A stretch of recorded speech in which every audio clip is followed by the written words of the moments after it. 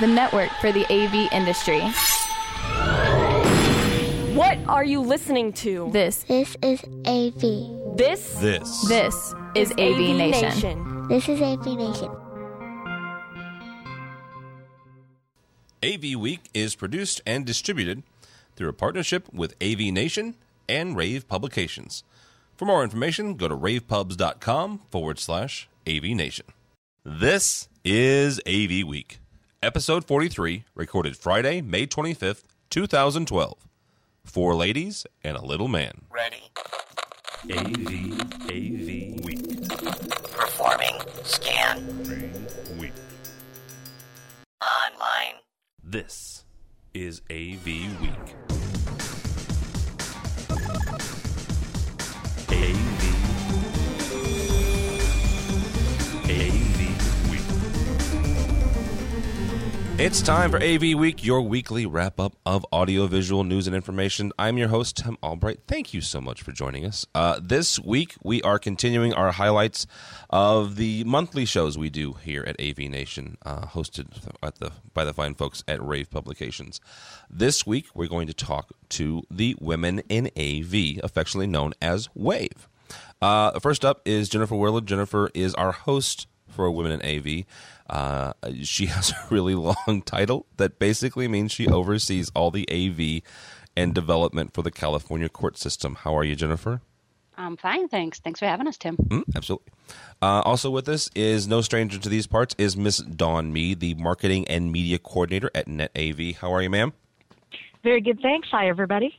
Also is Kelly Perkins. This is the first time I'm meeting Kelly. She is the marketing and communication specialist at Vadio. How are you? I'm doing well. Thanks for inviting me. And last but not least, Miss Midori Connolly. She is the CEO and quote-unquote chief AV girl. Her words, not mine, from Pulse Staging. How are you? I'm great. Thank you. Happy to be here. I will point out that when we were talking back and forth on email, somebody mentioned that this is the girly show, and I'm just here to push the pretty buttons. So don't mind me, guys. But no, seriously, in all seriousness, I contacted Jennifer when I first heard about the Women in AV group, and this is something that oddly enough, I am very passionate about because, not to sound weird, but I have an affinity for women in AV, and because it's one of the sciences I consider audiovisual a science, at least a lot of what we do. And the fact that, you know what, I've never made bones about the fact that I think that women belong next to men in every single aspect of the workplace environment, more so now that I have a daughter who eventually, hopefully, I think I told Jennifer this once, hopefully will, if everything works out, she'll become a WAVE. So, Jennifer, take a couple minutes and kind of tell people, or Kelly, either one, take a couple minutes and kind of tell people what WAVE is about first, and then kind of go into what you guys do on the podcast. Great. Well, yeah, fantastic, Tim. And you did tell me that, and I just want you to know that I thought that was really sweet. And so we are more than welcome to start your daughter off young as all of the other girls to help in any way we can. And so the Women in AV group, we were established after Infocom last June. We're now over 365 worldwide. We have members from the United Emirates. We have Russia, Canada, the United States, UK, Hong Kong. We're all over the place, and we're actually on 5 continents. And so my big goal is that we can actually reach all 7 continents. So if there is anybody out there that's listening that knows some woman who does AV in Antarctica, please get in touch with us and let us know, because we're really excited as a group to reach out. And every one of the women that's here to join us today is just really amazing women in our industry, and we're all part of WAVE. And so what we do is offer networking, mentoring, collaborating opportunities. Kelly is our marketing director. She's currently working on launching our website, and we'll have that up and running in the next couple of weeks, definitely before Infocom. And we're offering mentoring programs, and it's just a nice way for all of us to get together, knowing that we're in a male-dominated industry. For the Wavecast, we're just recorded, thankfully, our 3rd one, and that will be up next week. And so each month, what we try try to do is just take a different topic and different sectors of women within our industry that are leading our industry. And, we just talk about it. We talk about what they do for a living. We talk about who they are as people, and also how they see the future of our industry, and certainly how we can encourage and bring more women into AV.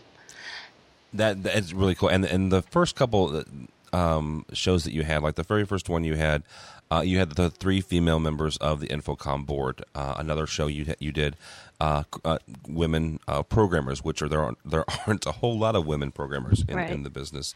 And this last week you talked to basically journalists in the industry. No, I'd like to actually correct you if I may. We talked to editor-in-chief of AV News Publications. So, see? Yes. That's what happens when you do it remotely. So, fantastic. And that will be up next week. So yes. I'm really excited about that one. Oh, very cool. All right, so this week we're going to talk about Motorola and some really cool new boxes they have coming out. 3D or not to 3D, just because anytime I get the chance to pound on 3D and tell people how evil it is, we will. We're also going to talk about some of the stuff that you guys are doing, the Women in AV group at Infocom, and also what you guys are looking for at Infocom. But first, we're going to talk about Samsung. And not for nothing, but Samsung is kind of snuck up on me, at least. Let's just say that. The story we're using to kind of kick this off is the fact that they are coming out with a dual view OLED TV. We'll put this in the show notes. But Dawn, we'll start with you on this. Is it just me? And that could be because I'm kind of thick-skulled. But has Samsung just kind of snuck out of nowhere when it comes to the AV industry, or have they just done this quiet march all along, or have they always been here and I've just been too silly to notice?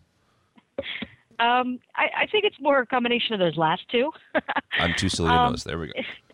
Well, and they've gone the slow and steady wins the race sort of routine. In my years in the industry, and it's been about 13, 14 years, flat panels sort of came to prominence. And for the longest time, we were pioneer plasma people, and there's still people that are huge fans out there of, the CMXs and all of those things. But when that company sort of went out of the plasma market, when the CMXs went away, Samsung was really the company that my company at the time went to. They made great displays. We used them for a lot of things. They had the MagicNet, Magic Info sort of built-in digital signage deal that we did a lot of. And so to me, they've been around because they were one of our bread and butter go-to manufacturers. That said, they were never one of the huge guys. They were never the Pioneers and the Panasonics that were out there at the forefront. So I can see where you're thinking all of a sudden, wow, where the heck did they come from? But, they've just been there all along, sort of flying under the radar and making great product. And now they're really starting to get their due with, some of the changes in the market. And of course, me, I'm a big fangirl for OLED. Uh-huh. So every positive word they get for that, I've been chomping at the bit for the technology. So I'm with them for that. I can't wait. So I'm definitely on board with you with that as well. Jennifer, is this like Dawn says, they just always kind of been there? And the reason I ask about all of a sudden is when Extron stepped out of being in Infocom, and they were one of the platinum sponsors, which if you're not familiar with it, that is the largest, that's the biggest sponsorship you can have. Samsung just kind of seamlessly stepped in there. And so is this kind of their coming of age, like Dawn said? Well, I mean, correct me if I'm wrong, but I don't think that anybody's really come of age yet in the OLED market in terms of actually having a product that shipped. So I guess I would wait to sort of see that actually happen. I'm as excited as everybody else would be. Samsung's always had a good product. From my perspective as an end user owner, I've always tried to stick with the professional line of any displays and projectors that are out there, some of the different manufacturers. So I mean, I'm looking at this and sort of reading it, and I'm a huge fan of that technology, and especially in California when you talk about plasmas. We have a lot that goes on with our California Energy Commission. So they want to axe anything when it comes to wattage. So certainly with this technology and everything, it will really help. But I don't know. What do you guys think about that in terms of whether or not we're ever going to see an OLED TV? Well, this is Midori, and actually, it's kind of interesting too what you were saying about did they just show up all of a sudden? And I think we're kind of forgetting that their background, which is the OLED on the small screen. And I think what we're starting to see is that pervasion of the second screen. So I think, in my crystal ball, I really see our market beginning to be heavily, heavily influenced by the developers and the people or the manufacturers who really kind of tapped into that second screen market, which is really the mobile market. So, they were developing this technology on, in smaller dimensions, not smaller scale. And I feel like perhaps, maybe that is the coming of age where they're translating this technology they've been working on for decades and bringing it to, a larger display market. And that may be influencing, some of the other products, as you mentioned, the new box, that they're working on. And, I think that probably that has more of an influence and could be why we will see more of these manufacturers who've taken that approach. As you know, mobile consumption has surpassed desktop consumption. So I really feel like that could be influencing us, and it's something to keep an eye on. And that's actually a really good point. I mean, one of the biggest stories circulated last quarter was the fact that Apple sold more iPads than Dell sold computers. So that's a very good point. Now Midori, let me ask you this. Do you think that it is, like you said, Samsung's been working on this for years. So is this just like a nice, a happy accident where the industry is ready for this and Samsung is ready for this? So should we see, like, Dawn and I are hopefully chomping at the bit and saving our dimes and nickels, that we really will see an OLED this year that, I won't have to mortgage my house on? Maybe? Well, I don't know if it's necessarily this year. I mean, it was a pretty hot commodity at CES, but Jennifer just made a very, very important point in, as you look at energy consumption and, length of lifespan, there is a demand still for more sustainable products. So I don't think it was necessarily a happy surprise. I think that it was more, probably a calculated, hey, we have this technology we've developed. And as a business owner myself, I'm always looking for where else can we take this? What else can we do with it? So I'm sure there's some solid strategy, also knowing the demand for greener products, more sustainable products. So it's really just kind of I would say a natural fit, but I'm not sure that this is the year for it. I think some of the forecasts that I've seen for OLED tend to range towards more of the 2014 time frame. Wow. Okay. So another 2 years to go. Mm-hmm. Mm-hmm. Well, if I can add to that, I'm wondering, does anybody know if LG actually shipped their 55? Because I just don't know. I haven't kept up on it. Actually shipped their 55-inch. And Tim, if you have, $8,000 laying around of pennies that you've accumulated. I have $5,000 of pennies. Thank you. I think they were supposed to ship in May. So, but yeah, I think to Midori's point, it's just going to be a long time before we actually see a full size. And I agree that they're actually moving to the direction to get it into the professional side of the industry's hands, where it'll get a lot more traction. I'm checking to see if I can find one online. I can't, so darn it. I found one for 8,000 euros, so there you go. I don't know what that means in real money. So about 15,000 US. Oh, jeez, lovely. I don't really have 5,000 pennies either. So there we go. All right. Well, let's move from one. And the reason I may even, I guess this is why Samsung has taken me by surprise, is the fact that they're on the back of my cell phone, and not that they can't make other things, but they can, just like kind of like Motorola does. Motorola started out years and years ago as a battery and actually the flip phone manufacturer. And another story that we've got from them is this whole new little interface they came up with. Now, if you didn't know, Motorola is one of the biggest manufacturers of your cable set-top box. Actually, if you have Comcast, or we have Charter in St. Louis, most likely there's a really good chance that Motorola is going to be on the front or the back of your box. They've got this really cool little thing called Dream Gallery, and it's still in the beta step. They're just showing it. It's a concept video, but this thing, I mean, it's awfully pretty. Midori, do you see kind of this? Because it's got a lot of social stuff in it. It's got a lot of other stuff, and Google is in the process of buying Motorola. So here's my evil empire 2 cents on it. There's a good chance that Google TV can be slapped on this thing pretty easily. The revival of Google TV. Yes. It's a seance. It's not dead. I was checking out the interface that, I was watching the video, and it's pretty slick. I mean, I think that what they're doing is just really underlying that whole idea of social is so pervasive. We cannot get away from social. And, lest the AV professionals out there are thinking that, this is something for just the consumer market. And I face this in the events industry all the time, where we have, event producers, organizers who just think that this is for another department. This is just what, for people to do in their spare time. This, social is not going away, and it's only getting stronger. And it's just becoming more integrated.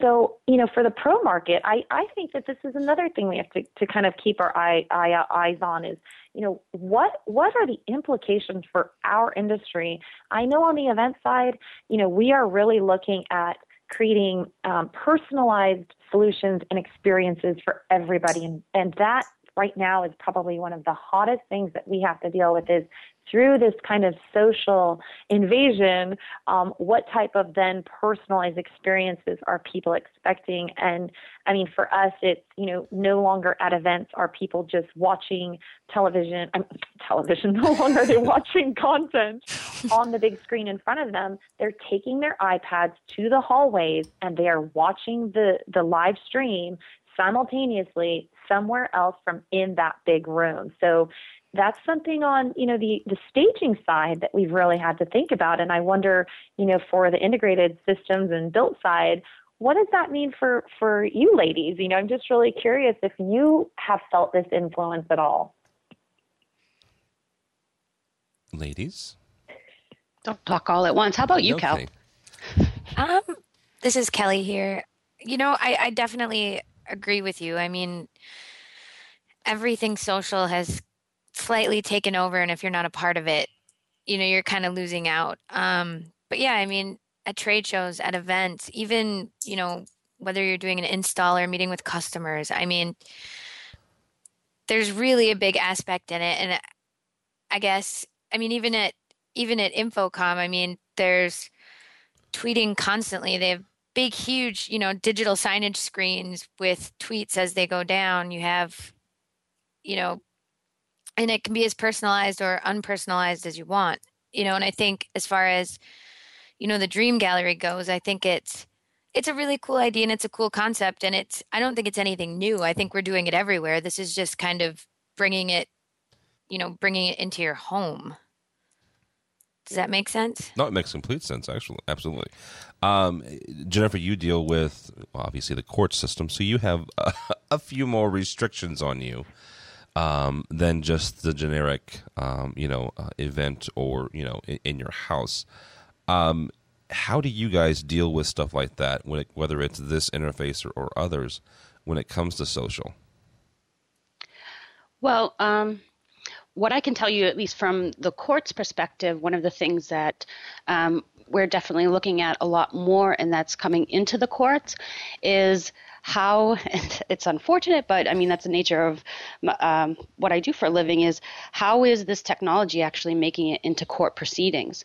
So, it's not so much, I agree definitely with what everybody has said, and, from Kelly's perspective, bringing it more into the home is where I think it'll gain a significant traction. But from the court's perspective, they're needing to look at how all this different technology is actually being used in court proceedings. And, things unfortunately like using evidence from your Facebook in a divorce proceeding, or, potentially disclosing a mistrial because somebody on the jury box was out tweeting about what was going on for the case.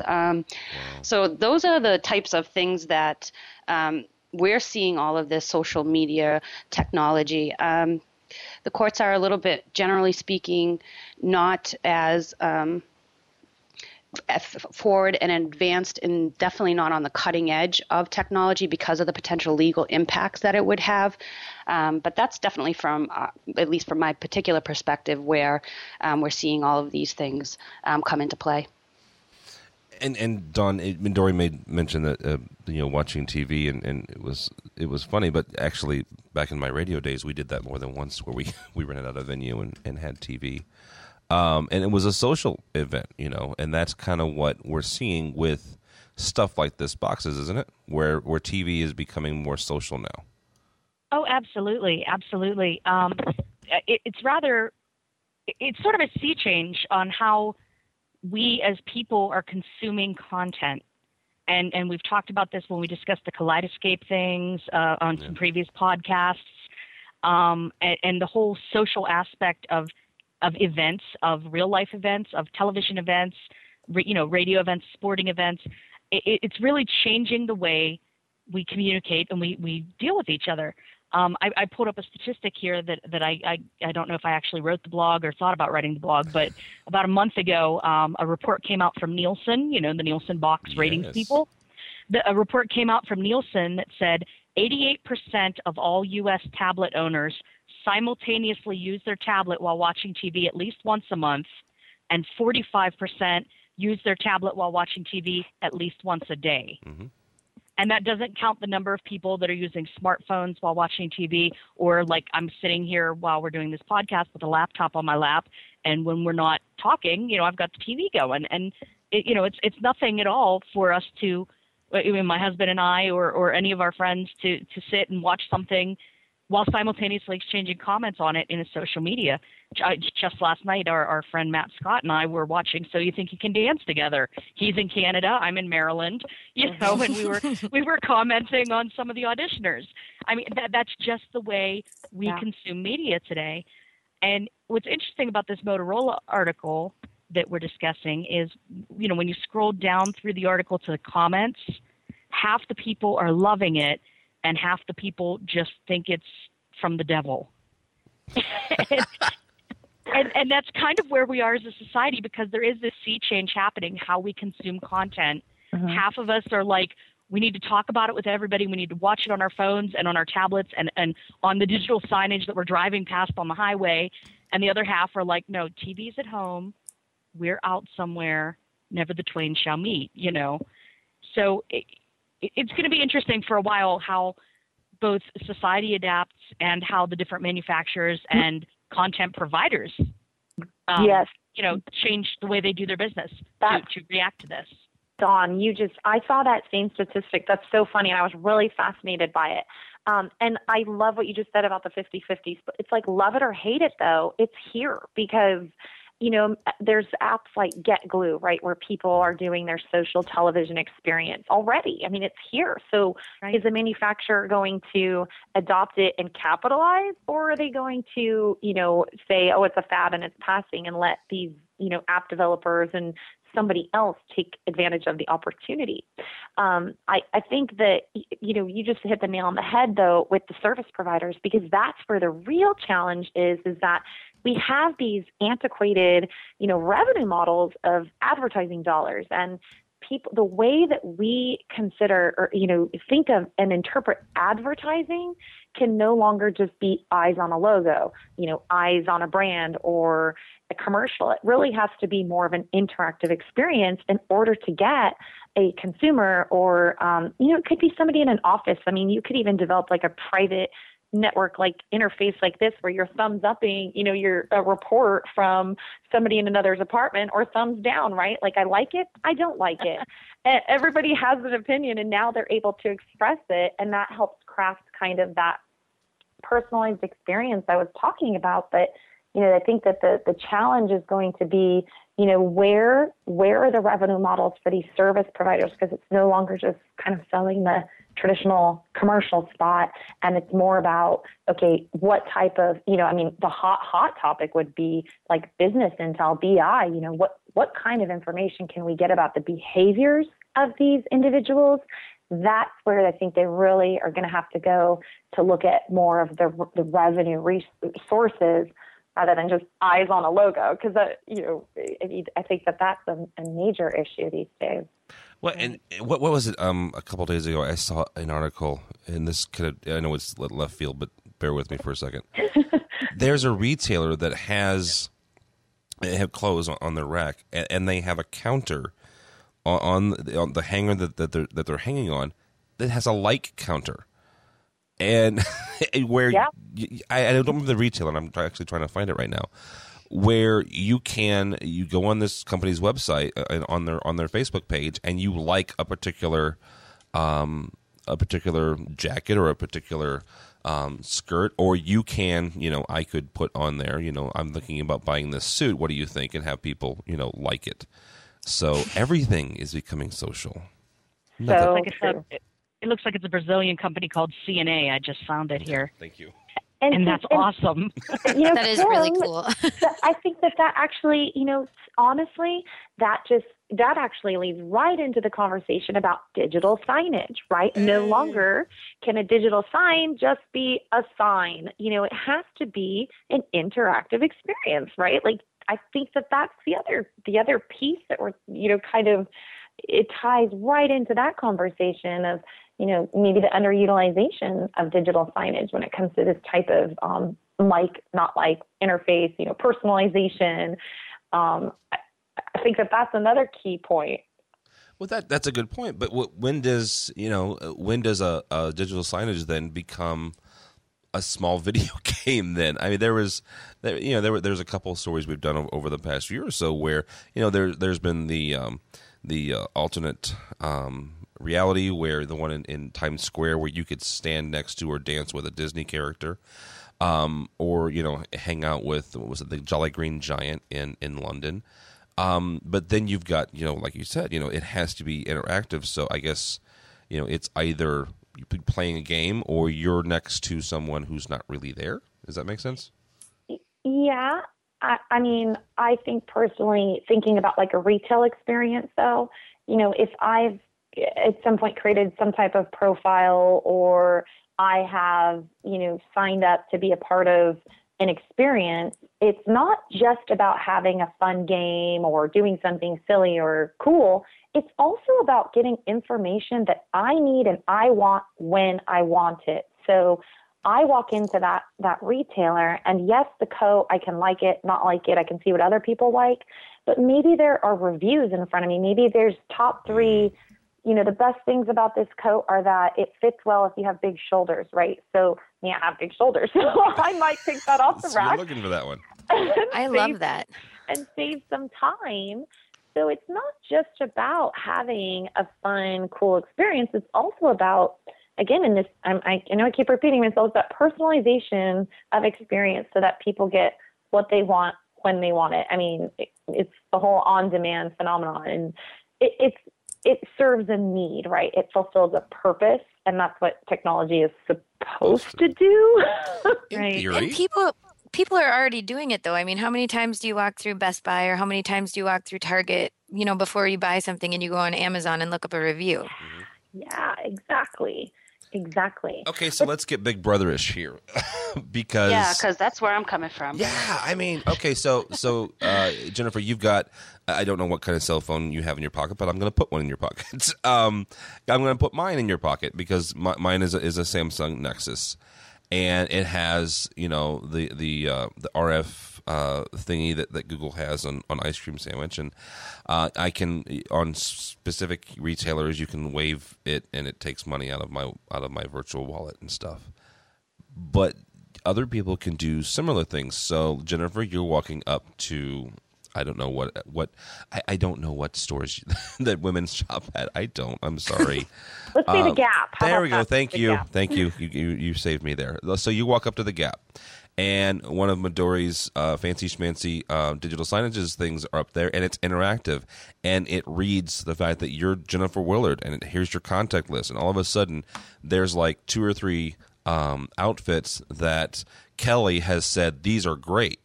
And isn't that kind of creepy? Thank you. Well, let me just further that, because I totally agree with you, Midori, in regards to the selections and personalization, and taking it one step further. The things that I've sort of heard around, imagine walking past a store and they know that you like Starbucks, and so they're sending a coupon, so it's not just necessarily about sort of that personalization to from a retail experience, but it's also a real good business driver if you can figure out how to do that. I'm probably a bit of an anomaly in terms of I don't turn on my GPS. I don't necessarily sign up. I mean, it's hard being in, sort of to say I'm in technology, but in my own personal, I'm one of that 50%, Dawn, that once we sort of walk out and do everything, I put my phone down, and I do have a lot of concerns about that.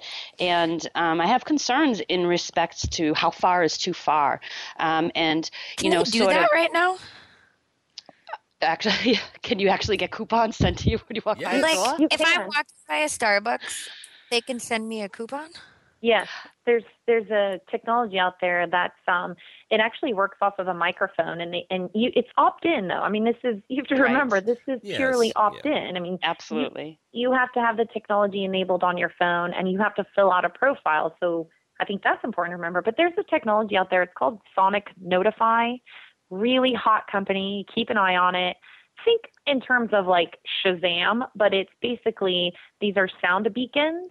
I don't know if you use Shazam, if you've seen the app, it identifies songs that are playing on the radio. Yes. But you're like, who sings that? So sorry, go ahead. Oh no, I'm sorry. I guess and I definitely I understand the sort of opt-in policy. I guess my biggest concern around all of those sort of things is that you see a lot of times where it's not opt-in, it's whether or not you want to actually opt out. And I think that you see that, and you've seen that a lot sort of with Facebook and the things that they've sort of gone through in terms of actually having to go to court and be told that they have to change their privacy settings.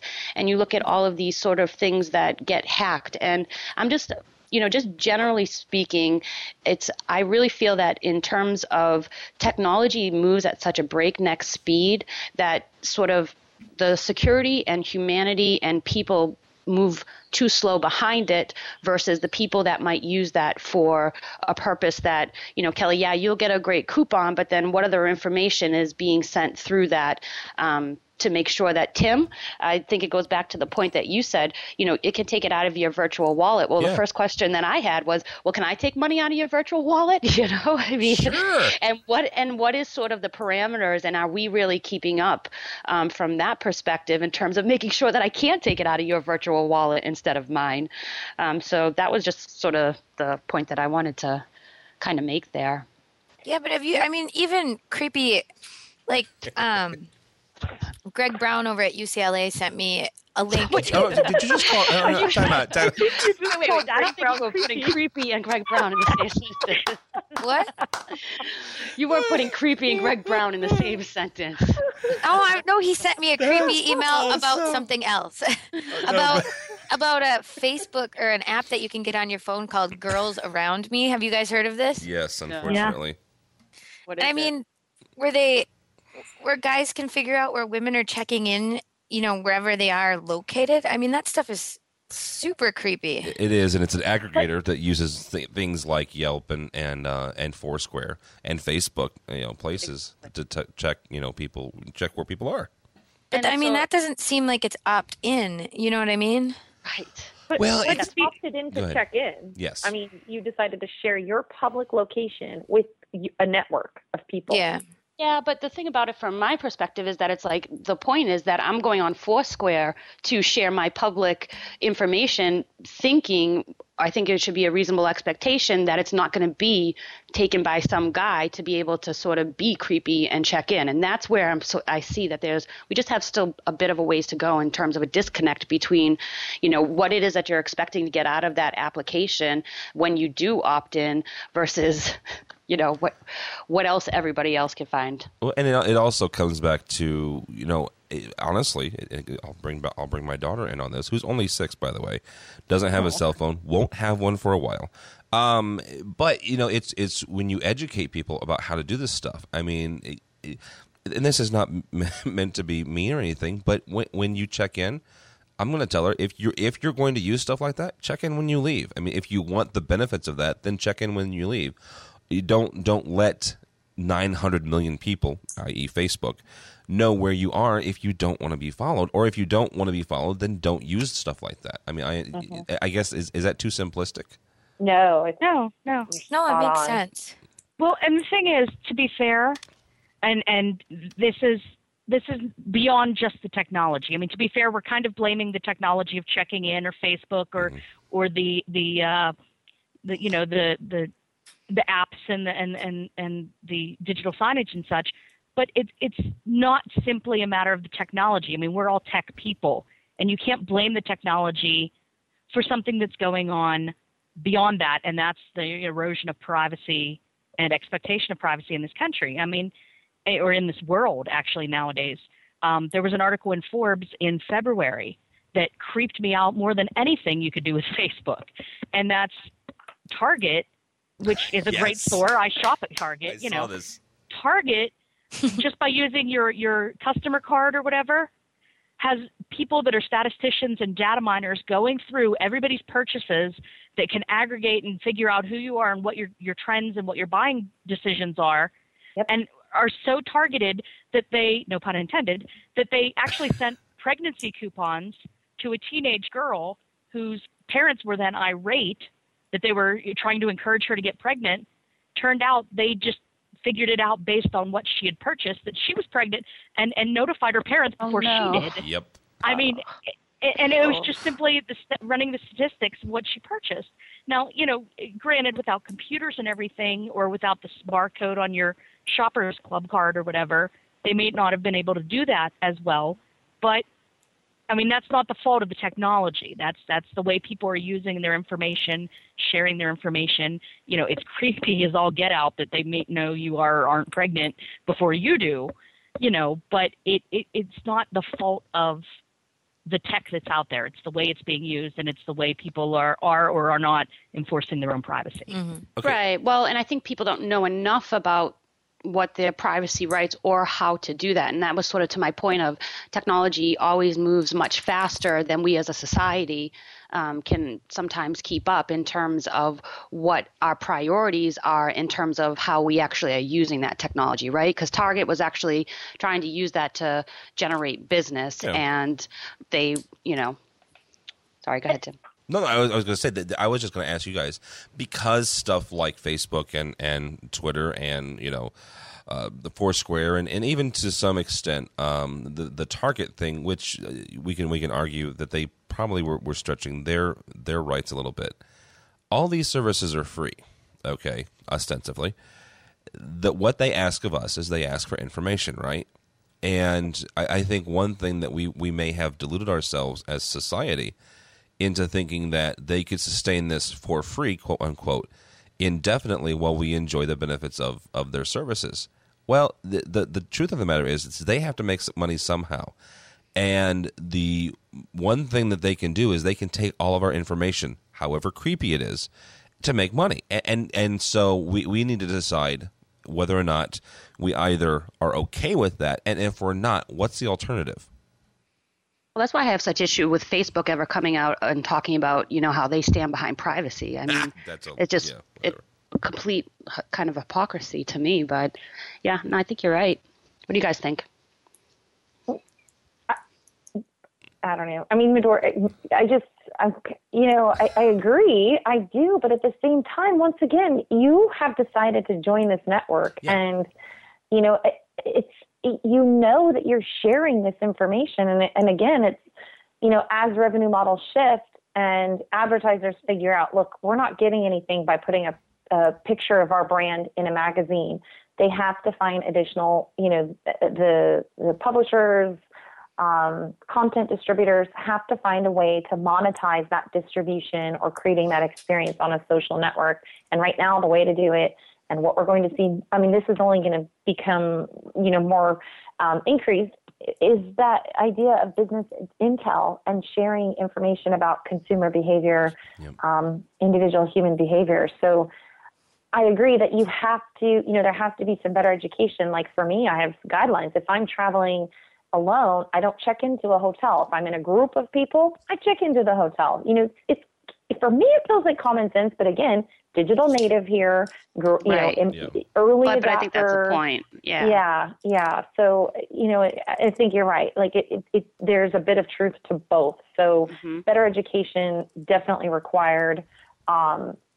And I guess to Facebook's point, they're saying, yes, we believe in privacy. We're not sharing anything that you weren't. So, hey, we're respecting that. So I definitely see both sides. I just think it's going to become more prevalent. And I think that more of an issue that people will have to deal with. Agreed, unfortunately. There's only one solution. You got to go off the grid, man. Unplug, baby. Unplug.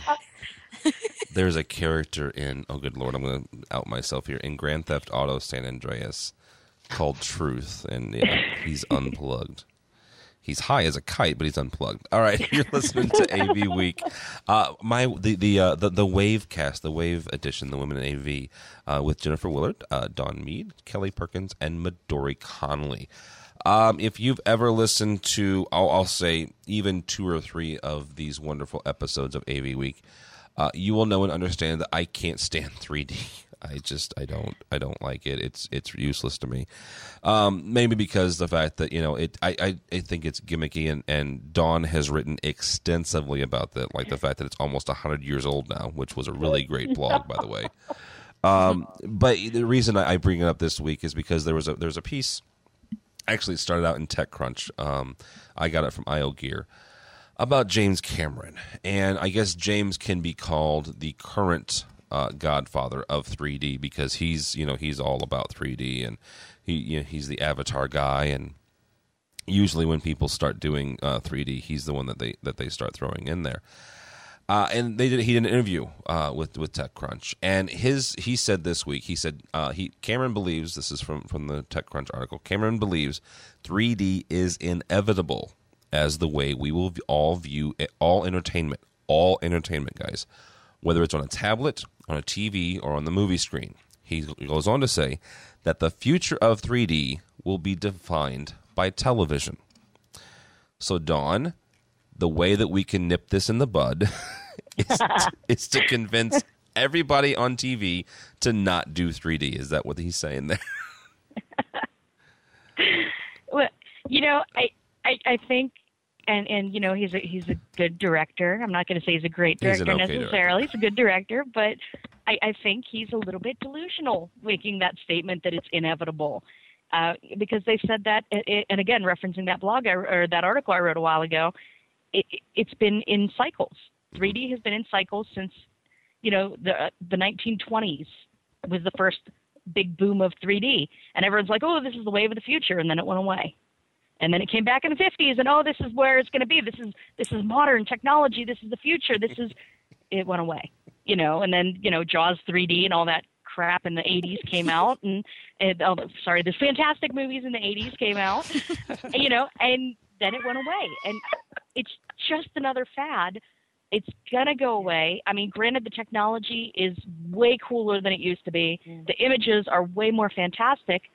But the fact is, you still have what percentage of people get sick when they look at 3D images? Either headaches, pregnant women can't watch, small children. I mean, the Nintendo 3DS is already off the market or something because when there's that big of a percentage of people that physically can't handle it, you can't say it's going to be inevitable. it's just a silly statement. Yeah. He can say, I really want it to be inevitable because it's awesome and I know how to shoot it and he I makes can make money. movies that way. Well, that's my thing. Yeah, he has a vested interest in making sure that actually happens. Absolutely. Well, how many people do you know own 3D TVs? Yeah. And that was kind of his thing was, all these 3Ds now are 3D ready. Well, they're 3D ready because that's all you can buy almost anymore, right? I mean, one of the guys that actually is helps us out a lot. His name's Michael Drainer. 3 years ago at Infocom, he and they had this wonderful 3D pavilion. I'm saying wonderful because it's Infocom, but it was silly. It was a 3D pavilion, and he and I are standing next to each other in the hot zone, the red zone, and it was an auto stereoscopic 3D TV. Michael has an astigmatism. He wears glasses. He and I are standing shoulder to shoulder in the exact spot you're supposed to sit. Not only could he not see it, he got a headache from trying to see this thing. So you're right, and there are serious issues. But Kelly, to Dawn's point, is this, is it just the vested interest of a decent Hollywood director? I think so. I mean, I saw Avatar in 3D. Was it Alice in Wonderland in 3D? I mean, I didn't think it was any better or worse for wear versus not watching it in 3D. You know what I mean? Who wants to wear glasses? It's annoying. You get nauseous. You're constantly scratching your head trying to make them fit better. I mean, I don't see people going to the movies or sitting at home wearing glasses. And I definitely don't see, trying to get your kids to wear them. Yeah, that's a nightmare. And it's just so that they can say, "Ooh, it's coming right at us." It's right. I know. It's like a pop-up book. Yeah. But those are cool. A more expensive pop-up book at that. Tim, I think that, honestly, okay, so for me, I think about two things when you think about, cool technologies or, is it going to survive or there's two things to think about. Number one is, does it fulfill a need? And I'm a big stickler for that. Technology either has to, one, fulfill a need, especially in the pro market, right? We know that. I can't sell something unless I can give a value to it.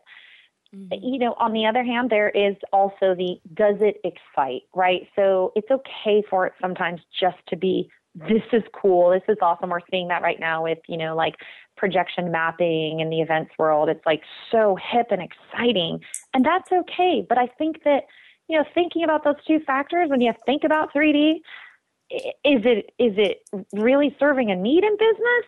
Not so much. I mean, maybe in maybe some medical situations, but then on the other hand, in consumer world, you guys have all just pretty much established, not so much, right? It's not that exciting. I mean, I just can't see you. I mean, can you imagine doing a video conference 3D? Oh, come on. I mean, no.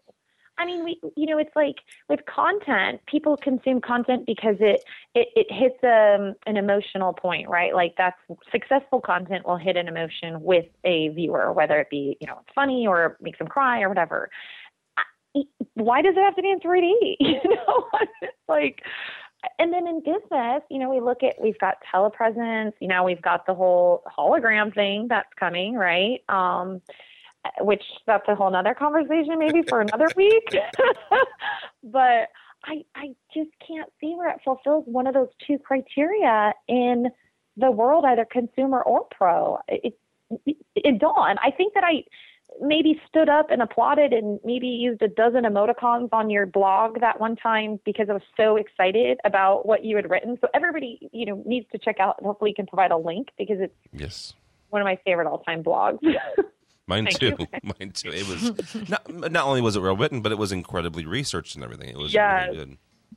Well, this is Jennifer. If I can add, I think, Midori, you hit a point that I think is incredibly important in terms of what is the actual application that it's being used for, because, to the extent that you talk about holodecks and you talk about cave technology and 3D simulation, it's incredibly beneficial when you talk about oil and rigging research. Major league, professional associations are using it in terms of putting, say, their pitchers inside of there and actually being able to work with them to better enable them to do it. So I think definitely from the consumer side of actual entertainment, I think that 3D technology is losing a lot of opportunities by not looking into some of the more research, whether or not it's helping disabled people. There's this eye tracking technology out there called Tobii, which is going to be fantastic for people that are paraplegic in terms of they can do and, transition things with their eyes. So there is a lot of value in terms of that technology, but, maybe, like you said, it's not necessarily something that is, consumer ready or consumer enabled. I know that all of the car manufacturers, especially from Christie Digital, they do a lot in the area of holodecks and cave technology. And they actually model the cars where you see those commercials where it used to be that they would sort of chip away at how they would do car modeling and everything like that. Mm-hmm. All of their cars right now, in terms of testing and everything like that, it's all done in 3D simulation where you walk into a room. And the other place to sort of look at that in terms of not necessarily a movie, but imagine, walking into a space and closing a door, putting on some glasses or whatever, and next thing you know, you're at a beach. So, sort of the leisure hoteling type industry where you can deliver an experience to somebody that actually puts them in a completely another place. I just think that they're looking in the wrong places. I would agree with that. You give me a holodeck and I'll be happy. Yeah. Right on. I wanted a holodeck since Star Trek The Next Generation, so. You and me both, brother. Yeah. And if I can just say one other thing, yes. Tim, I know that last year at, I think the 3D with the glasses is absolutely right on. You've got to go to the small pavilions, the small 3D pavilions at Infocom, because there are a couple of companies out there that are making, the 3D without glasses. I think it's got a long way to go in terms of sort of viewing angles, and obviously you've got to probably be sitting right in front of it to be able to see it. But there are a lot of companies and technologies that are working on trying to, get rid of the glasses, knowing that it's a problem. Yeah. And the faster they come up with that solution, and the faster they come up with a solution to help everybody see, because there's a in my opinion an awfully large percentage of the population who simply can't see it, and I want to say it's like 15 or 20% that simply cannot see 3D. So until they figure that out, yeah. I can't see a magic eye. What's a magic eye? The books. Oh, you can't see those? No. Really? But I can see 3D. That's weird. Well, yeah, it's a trade-off. That sounds funny. Sorry. You make James Cameron happy, but that's. Huh. All right, so we're talking here at the end of May in about 2 weeks. Actually, 2 weeks from this coming Wednesday. So 2.5 weeks. We will all be in. Shouldn't say all. Kelly, are you going to Infocom? I sure am. Okay, so we will all be in beautiful downtown Las Vegas, Nevada at Infocom. I like this group here, not just because I like you ladies and personally, but this is a neat little cross section. We have integrators, we have staging, we have end user, and we have manufacturers. So I don't know where to start. But we're going to kind of go around the horn here and. Just kind of go through what each of you expect to get out of Infocom and kind of what you have planned going on. So I guess, Jennifer, we'll start with you because you're an end user like me. All right. Well, thanks. I certainly always go to sort of look at the new technologies, sort of, the existing technologies to see how they're improving, what's going to be kind of coming out on the market. There's always the education. I'm a big fan of education in terms of types of RU classes that you can take advantage of that I know a lot of people, Tim, probably, knowing that it's kind of hard during the year to be able to continue to have, education and things like that. So, I mean, I'm really looking forward to. And then we have a lot of wonderful wave events. So maybe we'll talk about that later. Okay. All right. I guess, Midori, we'll go with you next. What are you kind of looking forward to and doing things? Because you do not only staging, but you also do a lot with green technology. Yeah. Well, in my world, it's the same thing. I always like to drop that. Sustainability is just integrated part of doing business. But, interestingly enough, that does influence, I think, more and more of the world.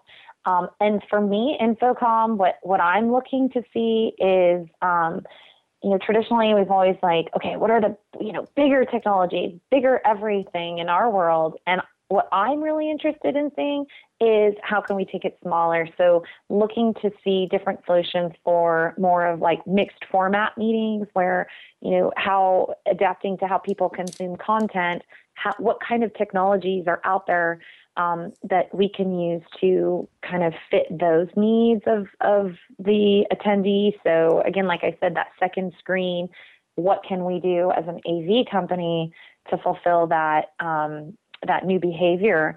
And then also it's kind of exciting on Tuesday, part of the, there's a live event sort of, I don't think it's a summit, but it's Super Tuesday Education. So I'm speaking on, making events more interactive and AV providers looking to move beyond just going bigger and brighter. So that for me should be, it should be interesting. It's a different world than it was even, I'm a newbie, and even 5 years ago when I started, I'm just amazed at how much it's changed. Very cool. We will go to Dawn. We'll end up with a manufacturer. That's Kelly.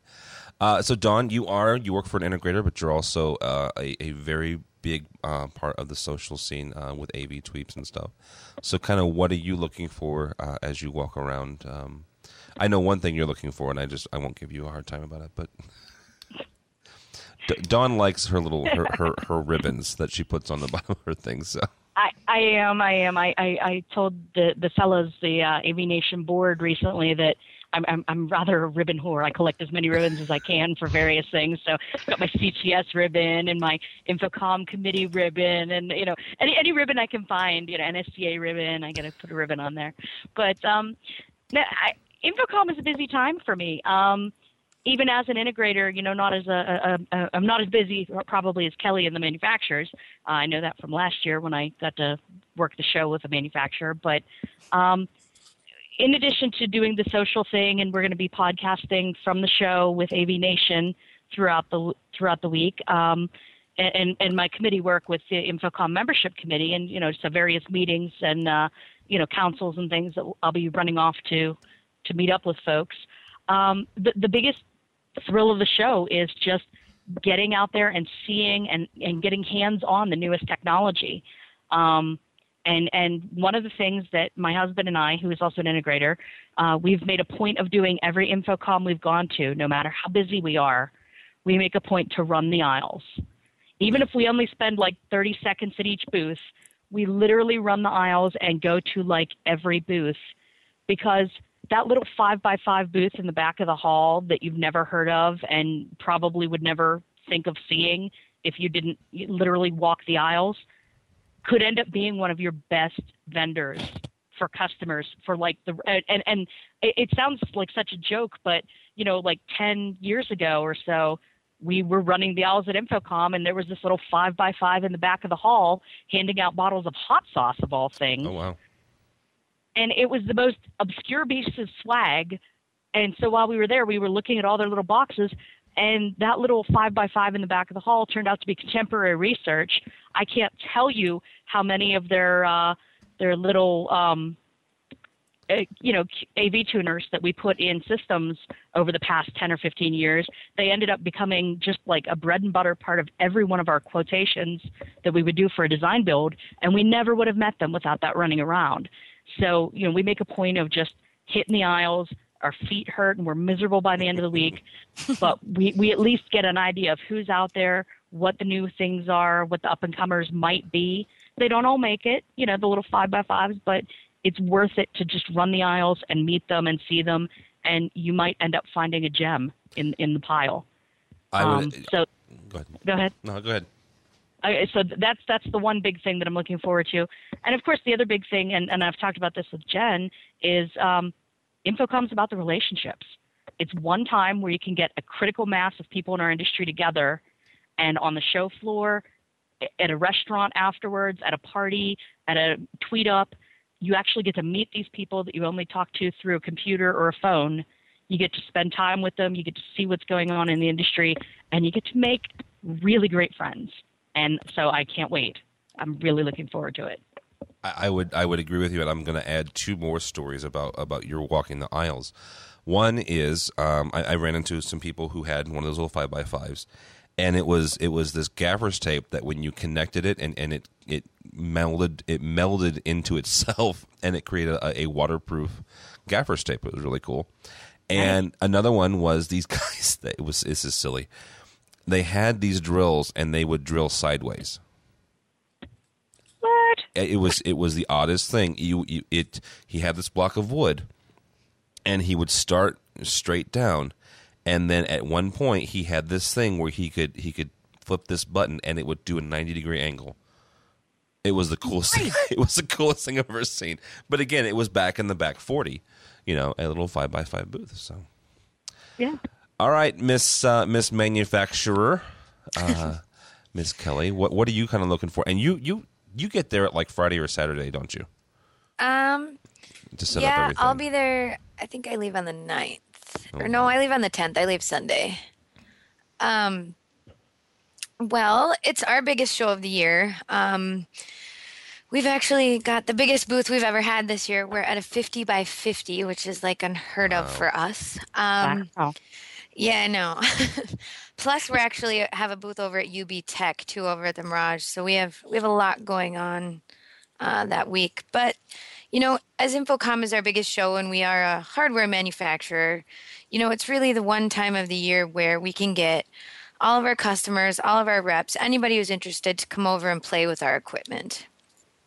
We have it all set up, and you can come over, you can touch it, you can see it, you can actually, see it in a real world environment. So that's really big for us. And on the other hand, it's always fun to see all of the new technologies because we're really a peripheral company.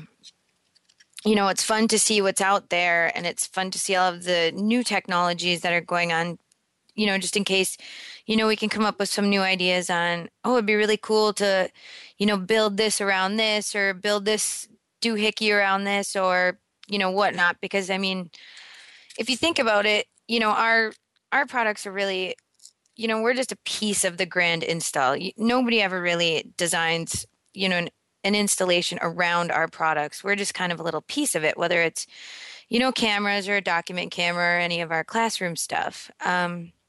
So in that aspect, it's really fun to go out and see all the new stuff. And, as Dawn said, the relationship building is really fun. You get to see all the people like you guys who, I think almost all of you I've never met in person. So it'll be really fun to meet all of you. We have about 4 or 5 classes that we're doing. We're partnering with Sonic Foundry and Blue Jeans on some manufacturer training. So we have that going on. All the Wave events are really fun as well. It's going to be a busy week. Yes, it will be. You'll be toast by 4 o'clock on Friday. It really, we all look forward to it here. It's our favorite show. Everybody enjoys it. We have a great time. And, it really is, if you're at Vadio and you don't get to go to the show, you really seriously are disappointed, and it's kind of a bummer. So we take it seriously here, and it's probably our favorite time of the year. So that's kind of where we stand at InfoComm. All right. Well, that's and you guys all have really good perspective. As Dawn mentioned, we're going to be recording a lot of podcasts at InfoComm. We will be a part of the Rave Pubs booth, which, if you can find the InfoComm store, you can find us because we're right to the left of it. So, and Jennifer, you guys have the Women in AV have some stuff going on during InfoComm. Yeah, we have actually, we're really thrilled. It'll be the first time that we're all there together. And we have a whole bunch of activities that we're really looking forward to. Had so much support from the industry. On Wednesday, we'll be having a Women in AV reception, which is sponsored by NSCA and FSR. It's from 3 to 4, and that's actually in the NSCA booth. On Thursday, we have the Women in AV Luncheon, which is sponsored by Infocom, and that's from 12 to 1:30 in the Hilton. So that is going to be really fantastic. It's about mentoring, and we'll have an expert panel from across the industry who's going to talk about the importance of mentoring, the different types of mentoring, and why it's important for, not just women, but our companies, and what that has to offer. And then later that night, around 9 o'clock, we will be co-hosting with Rave Publications, Wave Tweet Up, and that's going to be in partnership with NSCA again, and in support of their education fund, and at the Drunk Uncles concert that they feature, and is also in support of their charity fund. One of the really awesome things that we have going on that we're really excited about is that through the kind initiatives and generous initiatives of Jan Sandry with FSR, we'll actually be supporting a local Las Vegas women's charity this year. So at some of our different events and, potentially at some different locations, we'll be actually trying to, be good corporate citizens. We go there for mostly for business, networking, getting to meet each other and have a great time. But sometimes we don't necessarily think about sort of everybody else that kind of lives in that area, day in and day out. And so we're really excited to be able to try to support a nonprofit organization in that area. And I believe it's Southern Nevada First Children. And they help young homeless women and young pregnant women through mentoring, education, and different opportunities. So, Kel, did I miss anything? I think you got it all.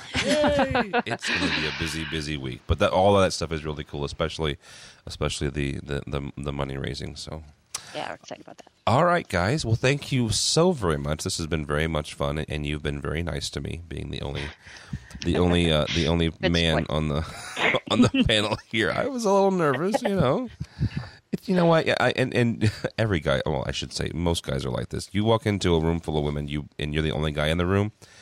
Most of us pretty much walk out because we're smarter than that. So, because I would think it'd be the other way around. No, because you know what? This is not some secret. Women are always smarter than guys, always have been, and so we just kind of fumble through, and yeah. Tim, if I can, I'm so sorry. I just want to bring up an important point that you bring up. At all of our WAVE events, we really would appreciate all of you guys to show up. And we know how much you support and, how much, you guys do for us, being in a male-dominated industry and how open you are. So we would love for you guys all to come to all of our WAVE events. I can come to the lunch? No, I'm sorry, that's sold out. I didn't even get a ticket to the lunch. Sold out. So I'm on the board, and I don't know if I got a ticket. Well, no, you didn't get a ticket. You have to work the booth. Except that. I'm sorry, but the NSA reception is open to everyone, and that's unlimited as far as I know. And of course, the tweet up. I'm just giving you a hard time. You probably have salad or something. Next year. Yeah. Right. Oh my God. It's Vegas. You have to have a steak. All right. I'm going to stop before I get in trouble. Thank you guys so much. This has been fun. If you would like to hear more stuff like this without me, let me point out, check out the website, ravepubs.com/AVNation, where you can find the Wavecast with Jennifer Willard and a whole host of other people. So, Jennifer, thank you so much for joining us this week. Yeah, I'm glad to. Thanks for having all of us. And if somebody wants to follow you or the people from Wave in general, where would they find you guys? Well, they can find us at womeninav.com. Like I said, Kelly's been doing a yeoman's effort on building our website, so we'll be launching that soon. We have a Women in AV LinkedIn group. You can follow us there. We are on Twitter, and then we're also on Pinterest. So if you kind of look up for Women in AV, you will find us somewhere, hopefully. All right, and you guys are on Twitter, and do you have a Twitter as well, don't you? Yes, Women in AV. Have I forgotten anything, Cal? No, your Twitter, your personal one, Jennifer Willard. Don't you have one? Yeah. All right, never mind. You don't want to put it. All right, Kelly Perkins. There's also the hashtag. Don't forget the hashtag. Yes, the hashtag. To follow just general conversation, which is just hashtag wave. Absolutely. Kelly is from Vadio, and your Twitter is Vadio, right? It's Vadio. Well, there you go. Thanks so much for joining us. Midori Connolly, it was very nice to meet you. Thank you. Thank right you so back much at you. for coming by. You are from Pulse Staging, and do you have a Twitter and stuff like that? Oh, you might say that. I dabble in it here and there. Yes, it's at AV Girl Midori, and that's Midori. Very cool. And last, and certainly not least, is the goddess of social AV, as I affectionately call her. She is Dawn Mead, AVDawn, avdawn.com, and all sorts of. She's a blogger at Rave Pubs. She does all sorts of things, and she keeps me and the other guys at AV Nation in line. Thank you so much for coming by, ma'am. My pleasure, and happy Towel Day, everybody. Yes. Happy Towel Day. I missed Towel Day. I saw that. What was what Towel exactly Day? is that?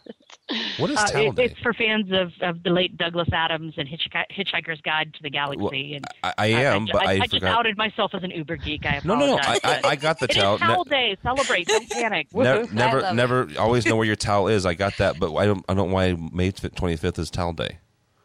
It was 2 weeks after his death. Oh, okay. The death of Douglas Adams. It was just the day universally decided to not panic and celebrate Towel Day. Don't panic. I actually got an iPhone or a Samsung case that says "Don't panic" on it, so it's pretty cool. Nice. All right, if you want to follow me, Dawn's is AV Dawn on Twitter. So, my name is Tim Albright. Thank you so much for joining us. My Twitter, if you would like, is TD Tim David Albright. But more importantly for me and everybody else at AV Nation, please go by the website, check out this podcast and others. Website is ravepubs.com/AVNation. ravepubs.com/AVNation. That is all the time we have for AV Week.